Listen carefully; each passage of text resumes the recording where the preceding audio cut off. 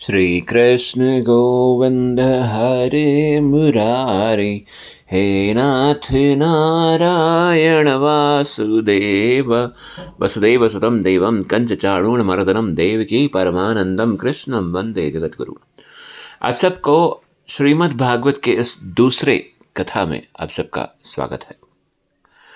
देखिए, भक्ति केवल मंदिरों में सीमित नहीं है। जहां बैठ जाओ वहीं भक्ति हो सकती है। इस भक्ति के लिए न कोई देश, स्थान, काल, समय की जरूरत नहीं है। भक्ति तो 24 घंटे करनी है। भक्ति के काल, समय और भोग काल, यानी समय, भक्ति ऐसा कोई भेद नहीं रखती। वो भक्ति, देखिए, जो ऐसा भेद रखता है ना कि मुझे इसी समय भक्ति करना है, बाकी समय दिमाग खराब करना है अपने संसारों में, तो वो भक्ति कर ही नहीं सकेगा। आपके 5 मिनट सुबह की भक्ति करो और बाकी के 23 घंटे 55 मिनट आप सांसारिक झूठ बोलो, अपराध करो, ये करो, वो करो। देखो, आपको कृष्ण मिलेगा या नहीं मिलेगा? नहीं ना। आप जब भी भक्ति करो ना, भगवान को अपने साथ कनेक्ट करो। भगवान को अपने साथ कनेक्ट करो कि चलो हमने 5 मिनट भगवान के आगे बैठ गए, उनको, उस परमात्मा के साथ हमने कनेक्ट किया। तो देखिए, अब 5 मिनट बैठे, अभी कल फिर हम 10 मिनट बैठेंगे। ऐसा नहीं, देखिए, मैं नहीं कहता हूं कि ऐसा कि आप हमेशा पूजा के रूम में बैठ जाओ और कृष्ण में लीन हो जाओ। ऐसा नहीं करो। भगवान श्री कृष्ण कहते हैं ना, आप सांसारिक व्यवहार भी करो लेकिन मुझे ध्यान में रख कर करो। भगवान श्री कृष्ण ऐसा कहते हैं, आप सांसारिक व्यवहार भी करो लेकिन मुझे ध्यान में रख कर करो। देखिए, पूरा दिन आप सत्य कर्म करो। सत्य कर्म करोगे तो आपको फल जरूर मिलेगा। असत्य कर्म, बुरा कर्म, चोरी, दगाकोरी करोगे, इसका फल भी आपको मिलेगा जरूर। मिलेगा जरूर, ऐसा नहीं है कि नहीं मिलेगा। आप देखिए, at the end of a day, मतलब रात्रि के समय, आप ये सोचिए कि मैंने आज जो कार्य किया है, क्या हमने वो सही कार्य किया है या नहीं किया है? क्या हमने झूठ कर्म, पाप कर्म ऐसा करके हमने अपने सांसारिक जीवन निर्वाह किया है? कुछ लोग तो बोलते हैं कि महाराज जी, जब तक हम झूठ पाप नहीं करते संसार में कैसे चलेंगे, हम अपने परिवार को कैसे चलाएंगे? मैंने बोला कि देखो, चलाने वाला आप नहीं, चलाने वाले प्रभु है। आप सच्चाई से करो तो प्रभु अपने आप चलेंगे। आप एंड ऑफ अ डे, आप जब भी आप सोने लगो तभी आप कहो कि क्या हमने ऐसा कुछ कर्म किया है कि हम एक स्टेप प्रभु के यहाँ आगे बढ़े हैं? ऐसा कर्म करो। देखिए, ऐसा कर्म करोगे तो फल जरूर मिलेगा। एक स्टेप हम प्रभु के आगे हम जरूर मिलेंगे, आगे बढ़ेंगे। देखिए, एक प्रभु की भक्ति बहुत सारे, देखिए, तपों से मिलती है। देखिए, तप होती है आध्यात्मिक, आदिदेविक और आदिभौतिक। 3 प्रकार के तपों को नाश करने वाले भगवान श्री कृष्ण की हम वंदना करते हैं। ये 3 प्रकार के पास। बहुत लोग पूछते हैं कि वंदना करने से क्या लाभ, भगवान का नाम स्मरण करने से क्या लाभ, चैंटिंग करने से क्या लाभ? वरना देखिए, वंदना करने से पाप जलते हैं। श्री राधा कृष्ण की वंदना करोगे तो आपके सारे पाप नष्ट हो जाएंगे। तुरंत वंदना अकेले शरीर में नहीं, मन में करना चाहिए, अर्थात राधा कृष्ण को हृदय में पधारना चाहिए। नमन प्रभु को बंधन में डालता है। देखिए, दुख में जो साथ दे वह ईश्वर है, जो सुख में वह साथ दे वह जीव है। ईश्वर सर्वदा दुख में साथ देते हैं, अतः ईश्वर वंदनीय है। ईश्वर से जिस जिसको सहायता दी है उसको दुख में ही सहायता दी है ना? पांडव जब तक दुख में थे तब श्री कृष्ण उनकी मदद कर रहे थे। पर पांडव जब हस्तिनापुर सिंहासन पर बैठे तब कृष्ण भी वहां से चले गए। इसलिए ना, जब इस भगवान श्री कृष्ण माता कुंती से विदा लेने के लिए आए हैं, माता कुंती कहती है कि कृष्णा तुम ऐसा वरदान देके जाना कि मुझे दुख ही दुख हो, दुख में एटलीस्ट तुम्हारे साथ तो हूं, है ना। श्री कृष्ण उनकी मदद करते हैं। ईश्वर जिसे भी मिले दुख में मिले, सुख साथ में, सुख साथी जीव है, दुख साथी ईश्वर है। इस बात का सतत मनन करो। मनुष्य धन पाने का जितना प्रयत्न करता है और दुख सहन करता है, उससे भी कहीं कम प्रयत्न यदि ईश्वर के लिए करे तो वो अवश्य वहां पर मिल सकता है। कन्हैया तो बिन बुलाए गोपियों के घर जाता है, परंतु वो मेरे घर क्यों नहीं आता, ऐसा कभी विचार भी किया है आपने? आप भी ऐसा निश्चय कीजिए कि मेरे सत्कर्म ऐसा सत्म करूंगा कि कन्हैया मेरे घर भी आएगा। भगवान के आगे हाथ जोड़ना, मस्तक नवाना, इसका क्या अर्थ है? हाथ क्रिया शक्ति का प्रतीक है। हाथ जोड़ने का अर्थ है कि मैं अपने हाथों से सत्कर्म करूंगा। मस्तक नवाने का अर्थ है कि मैं अपनी बुद्धि शक्ति को, हे नाथ, मैं आपको अर्पित करता हूं। वंदना करने का अर्थ यह है कि अपनी श्रेय क्रिया शक्ति और बुद्धि शक्ति को श्री भगवान को अर्पित करना चाहिए। श्री भगवान को वंदन करने से पाप तप नाश हो जाते हैं। देखिए, जब भी आप घर से बाहर निकलो, श्री ठाकुर जी की वंदना करके निकलो।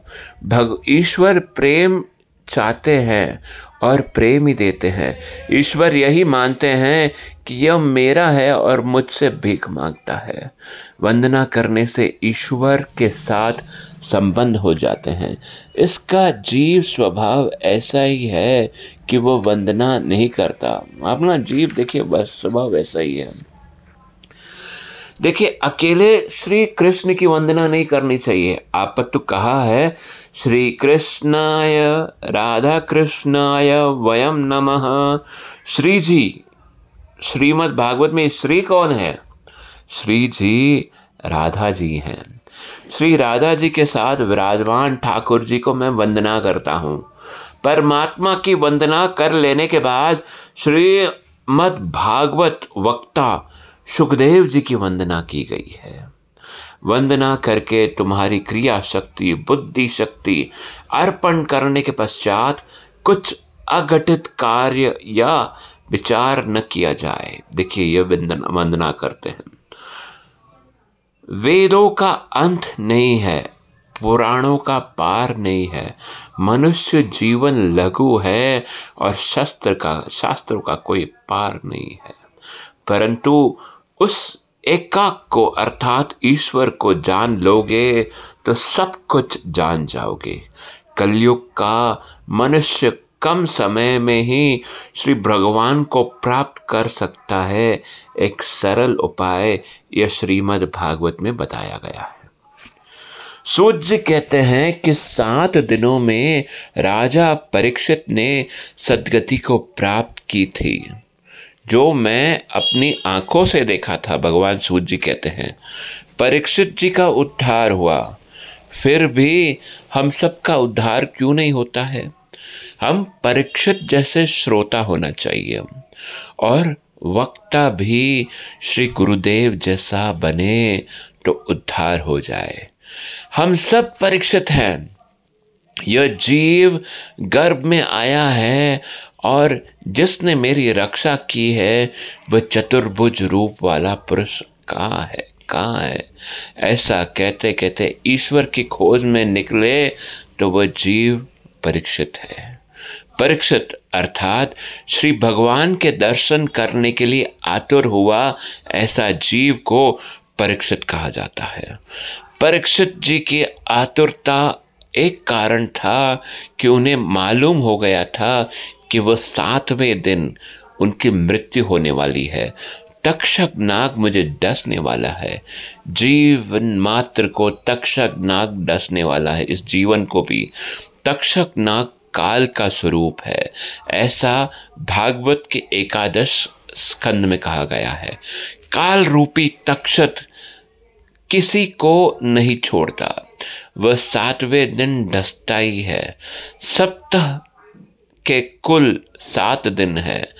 इन 7 दिनों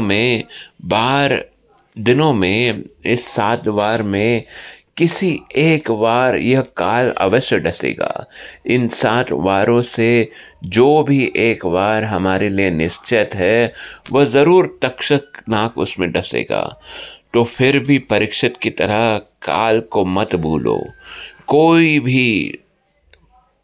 भी जीव क्यों न हो, उसे काल का भय तो लगता ही है। मनुष्य का भय केवल मनुष्यों को है ऐसा नहीं है, ब्रह्मा जी को भी काल का भय लगता है।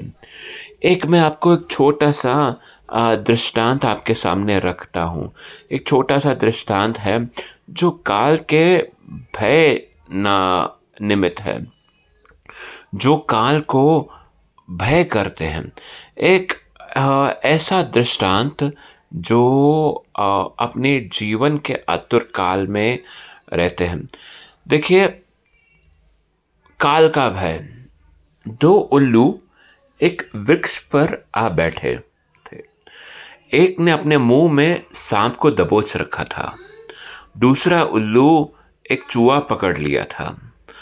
दोनों उल्लू वृक्ष के पास ही बैठे थे। सांप ने चूहे को देखा तो वह भूल गया कि वह उल्लू के मुंह में है और मौत के करीब है। चूहे को देखकर उस के मुंह से लार बहने लगी। चूहे ने जैसे ही सांप को देखा तो वह कांपने लगा, जबकि सांप और चूहा दोनों ही मौत के मुंह में बैठे हैं। दोनों उल्लू बड़े हैरान हुए। एक उल्लू ने दूसरे उल्लू से पूछा, भाई, इसका क्या राज है? इसका कुछ राज आपने समझे? दूसरे ने कहा कि बिल्कुल समझ लिया। पहली बात तो यह जीव जो है ना, जीव की इच्छा इतनी प्रबल है कि सामने मृत्यु खड़ी हो फिर भी दिखाई नहीं पड़ती। दूसरी बात यह समझ में आई कि भय मौत से भी बड़ा भय है। मौत सामने खड़ी है, उससे वो भयभीत नहीं है चूहा, लेकिन भय से भयभीत है कहीं सांप हमला न कर दे।